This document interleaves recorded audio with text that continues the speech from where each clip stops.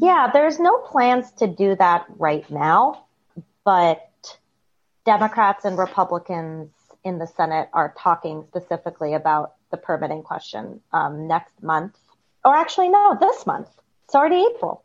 It is April. Oh, my goodness. As early as this month, when the Senate returns from recess next week, in the Senate Energy and Natural Resources Committee, chaired by Joe Manchin, and in the Senate Environment and Public Works Committee, chaired by Delaware Democratic Senator Tom Carper, a close ally of Delaware native son Joe Biden, of course, the president.